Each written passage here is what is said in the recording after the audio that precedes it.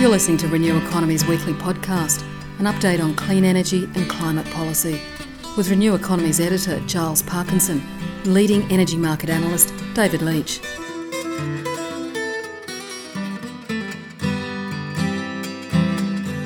Welcome again to Renew Economy's weekly podcast, where I, Giles Parkinson, the editor of Renew Economy, and David Leach, our analyst, analyse the week's events. David, thanks for joining us again. Hi, Giles, and as usual, there's hi to listeners, and there's plenty to analyse for sure. Yes, absolutely. Look, there was a lot happening this week. I guess the most interesting thing was some of the submissions from the Finkel report, and we'll probably go through that again. A lot of noise about the Hazelwood closure, the Barron Coal generator, and some more interesting stuff on storage trials. But look, let's start off with a little bit of good news. A report came out this week about the decline in the number of coal-fired power stations being built around the world. And look, it was assumed that India, China, and a whole bunch of other countries were building, hundreds of coal-fired power stations and tens of megawatts of capacity. But it seems that that trend is actually reversing. Well, not so much reversing. There's actually 2/3 less being built than was expected. David, what's going on here?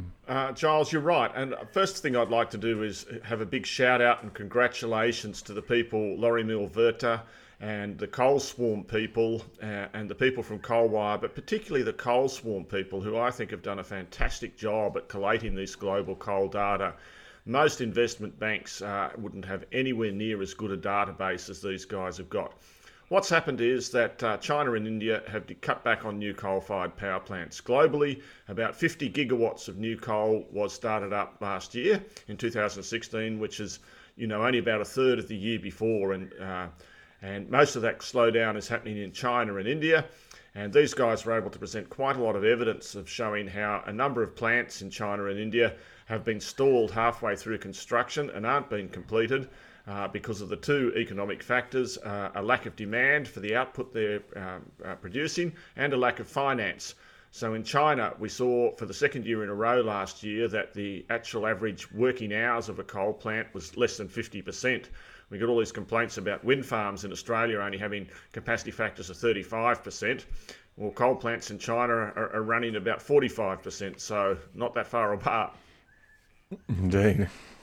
Yeah, that's really interesting. There was another interesting report by Tim Buckley from IEFA, who also get a shout out for us for doing very good work, and he looked at Japan, which is another country which is assumed to be wanting to import a whole bunch of coal from Australia and natural gas, and they crunched the numbers and did some report and just noted how Japan is sort of like looking at that and not being a very good idea and actually investing more in renewable energy. Of course, Japan is still trying to work out what to do with its nuclear reactors after the meltdown in Fukushima, but the likelihood is that not many of those will ever get restarted, and they're certainly not going to build any new ones. So they're looking at energy efficiency and renewable energy. David, let's get back home to Australia. Look, I guess Hazelwood has been dominating the headlines this week, and it will continue to dominate the headlines. I found an astonishing story this morning on the front page of The Age, saying that Hazelwood faced 72 days of potential blackouts over the next two summers. A wonderfully big headline to frighten the customers and make them wonder about what's going to happen over the next two summers. But really a massive beat up, because the graph that they are quoting is doesn't say what they actually say it's going to go. An awful lot of hyperventilating about Hazelwood. I mean, you actually think there is a bit of a risk of blackout over the next 2 weeks, but the next two summers, but surely we've got to get this into proportion. And Well, we do have to get it into proportion, and it's very difficult for anyone to be that confident about what will happen next summer. We don't know what the weather will be like. We don't know how the rest of the generation fleet will perform. We don't know how the transmission links will go. It's a brave person that's predicting what will happen. What I would say is that in theory, there ought to be enough generation, enough peaking generation with all the hydro and the peaking gas plants to be able to cope with most situations. Where the problem is going to be is in the energy over the whole year, and that's of course why we've got the high prices. And the really encouraging news when I had another look at the forthcoming supply it's another piece of good news. We're going to get 1.8 gigawatts of wind over the next 2 years, 1.2 gigawatts of utility PV, and both of those are going to have higher capacity factors than we would have thought 2 years ago. We're going to get another gigawatt plus of rooftop PV, and it's in 2 years' time we're pretty much fully compensated for Hazelwood. Look, that's really interesting too. Yes, I mean those numbers are encouraging. In fact, you had an article this week. The renewables to the or the renewable cavalry to the rescue, but it could be ugly in the meantime, or something along those lines. And that ugliness, I guess, comes along to the way that the wholesale markets perform. I was fascinated to read and wrote about it this week. Spark Infrastructure, which of course owns two of the networks in Victoria and is the monopoly distribution network in South Australia, really laying into the gentailers. They're the people who generate and vertically integrated with the retails over their bidding practices, and it accused them of deliberately withholding capacity. It accused them of manipulating market prices, pushing them up way too high.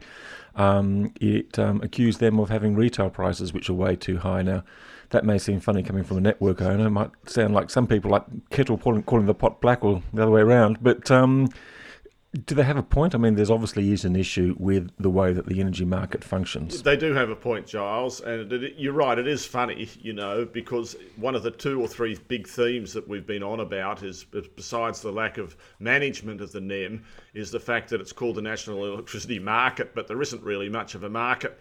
Half of the price you pay is monopoly regulation, and the other half's basically coming from AGL or Origin most of the time. And the fact is that when you look at it very carefully, what we see is that, and naturally, these generators and companies are trying to use the situation for their sustainable advantage. I mean, they're in business to make profits.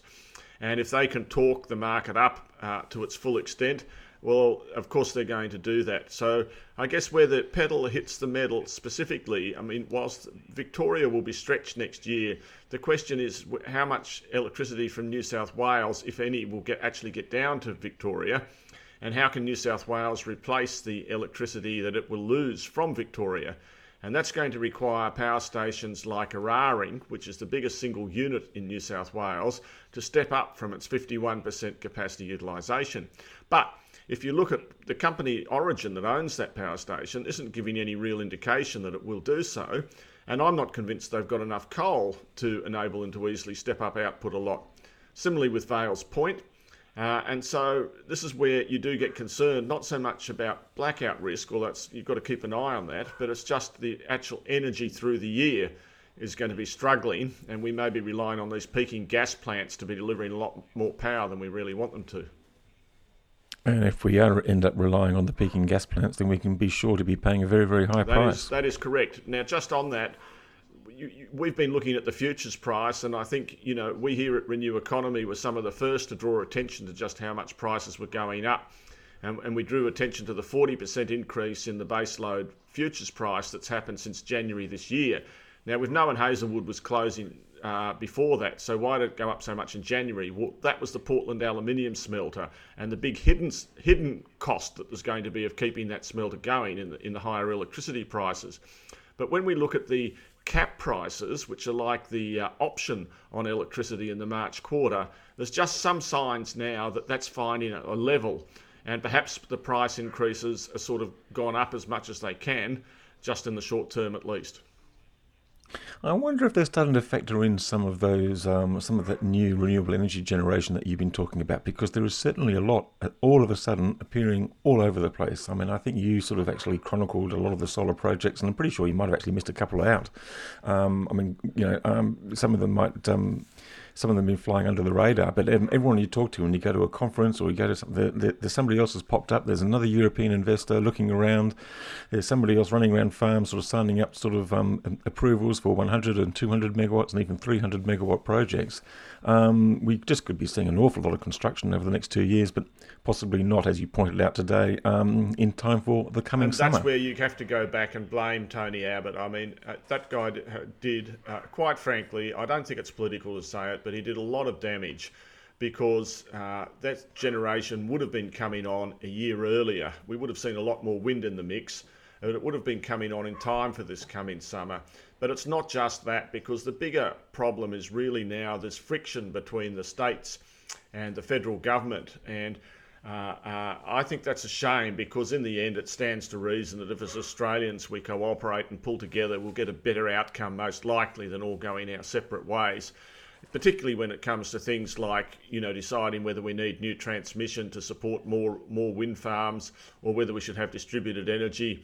If you want to build Snowy Hydro too, if that is a good idea and not just a thought bubble, then it's going to go to Victoria and New South Wales. It would be, but in the absence of federal policy, we're back to the states' targets, and thank goodness we've got them. Thank goodness for Simon Corbell and his ACT scheme, which is going to produce the only new supply this year. Well, absolutely. And look, another part from the Finkel Review, and some more good news. It was really interesting to see the former head of GDF Suez, as they were then known as ENGIE, the owners of the Hazelwood brown coal generator, which is closing. This is Tony Concannon. He actually now heads a new solar company, Reach Solar Energy, and his submission to the Finkel Review was actually really interesting, because he was pointing out that he'd gotten a quote as recently as December for large-scale PV in South Australia with battery storage that came out, he said, cheaper than baseload gas. Yeah. That's pretty significant, isn't it, David? Well, I think it is. And the numbers here quoting, if you convert to US dollars, are fairly similar to what we saw in the recent Hawaii project that Tesla has won. So that is fantastic news. The actual price, of course, itself is still fairly high, $110. And it does raise in my mind the point that we're not necessarily going to go back to the $30 and $40 prices that we've been seeing in the past few years.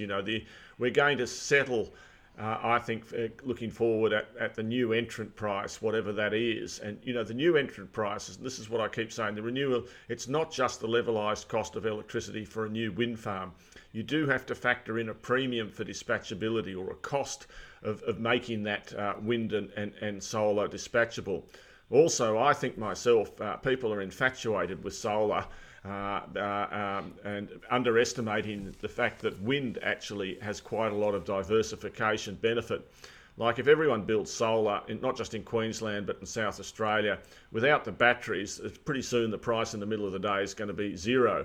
And you might build your solar project today thinking you're going to get a great deal, but if everyone else 2 years later builds a whole lot more of it, guess what? You're going to suffer too. Well, exactly right. And I guess that's half the issue with the storage ones as well, because a lot of those storage installations are being based on an arbitrage price. But if you build enough storage, then you're not going to get so much arbitrage. So there's issues there, which goes to this idea of actually redefining the way that markets are sort of priced and what have you. But that's another talk for another time. David, you've got a bit of an update on SP AusNet. You were down there visiting them this week, and you've got a bit of an update on the on one of their little mini grids, picking up, linking sort of 14 houses in one. I can't quite remember where it is. Mirrabooka, isn't it? I think it's something like that. I've had enough trouble spelling Uranquinty, and I have a friction out, and there's, the number. I'm not going to be a spelling expert as well as an electricity expert, but regrettably. But yes, I was speaking to people about that, and that's a fantastic project, because I keep going on about the fact that we're underestimating the potential of distributed electricity to build in resiliency. And another one of these debates, we've got this federal-state debate, we've got this renewable versus thermal debate, we've got this, and another debate is around distributed electricity, and then the fourth debate is around networks and the ring fencing. And I personally think that people have paid far too much attention to what I might call cross-subsidisation, or what the AEMC calls cross-subsidisation, and not enough to the benefits that there are for having networks do a lot of the storage. So in this particular street, what they've got 14 houses. The 16 houses in the street, as far as I know, there's 14 of them have got a battery and solar installed by AusNet. And they've got GreenSync running software, which seems to have done a great job getting it all to cooperate. From what I hear, they've been able to reduce their bills per household by 30 to 40%. And the software's now developed to the point, and the hardware, where they could actually cut that street off, island that it's called, from the main grid, and none of the houses actually knew. Not just the houses with the battery and solar, but the houses that didn't have battery and solar. They didn't know they were cut off from the grid either, because the other houses in the street were cooperatively helping them out. And so I really think these kind of experiments that AusNet are doing and GreenSync are doing illustrate the fantastic potential that we've got in this country for distributed electricity, and where federal and state government policy should be paying more attention to this and not just to getting big utility scale projects up. Indeed. In fact, I visited South Australian Power Networks a couple of weeks ago when I was in Adelaide, and they're running a similar trial, not quite the same thing, the SP AusNet, but several dozen battery storage, and they've got some interesting results which I'll be writing about next week coming from that. And once again, the same issue: can they actually install these across the network, and how do they do that? With the ring fencing guidelines, possibly not, but maybe they can find a way around that by actually installing them and having a third party running them. I guess that's yet to be tested, and that's something that they're exploring. Look, Dave, we might sort of wrap up pretty much here.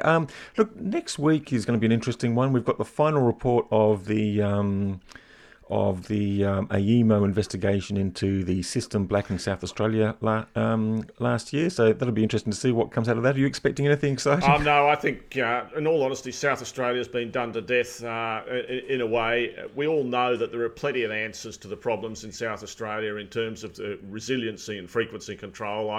I think we're already over the technical hurdle there. I mean, synthetic inertia, the batteries, better tripping facilities.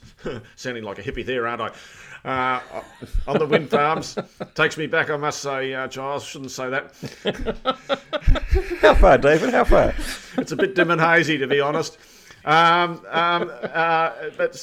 then we've still got this court case running on the networks, which is incredibly important to all the networks. All the network price determinations are basically held up while we wait for this federal court case to come down in regard to Ausgrid. So that's important. And then, of course, we're actually going to see in the physical market what happens when Hazelwood goes out of the system. And that's going to start happening from next week. And so we'll all be watching that with an amazing amount of interest. Indeed. Well, I only counted one day this week when energy was not the front page news on the Australian newspapers, so it'll be interesting to see what happens next week. David, thanks once again for joining us. Pleasure, Giles. Cheers. And goodbye to everybody. Thank you very much for listening. Bye-bye.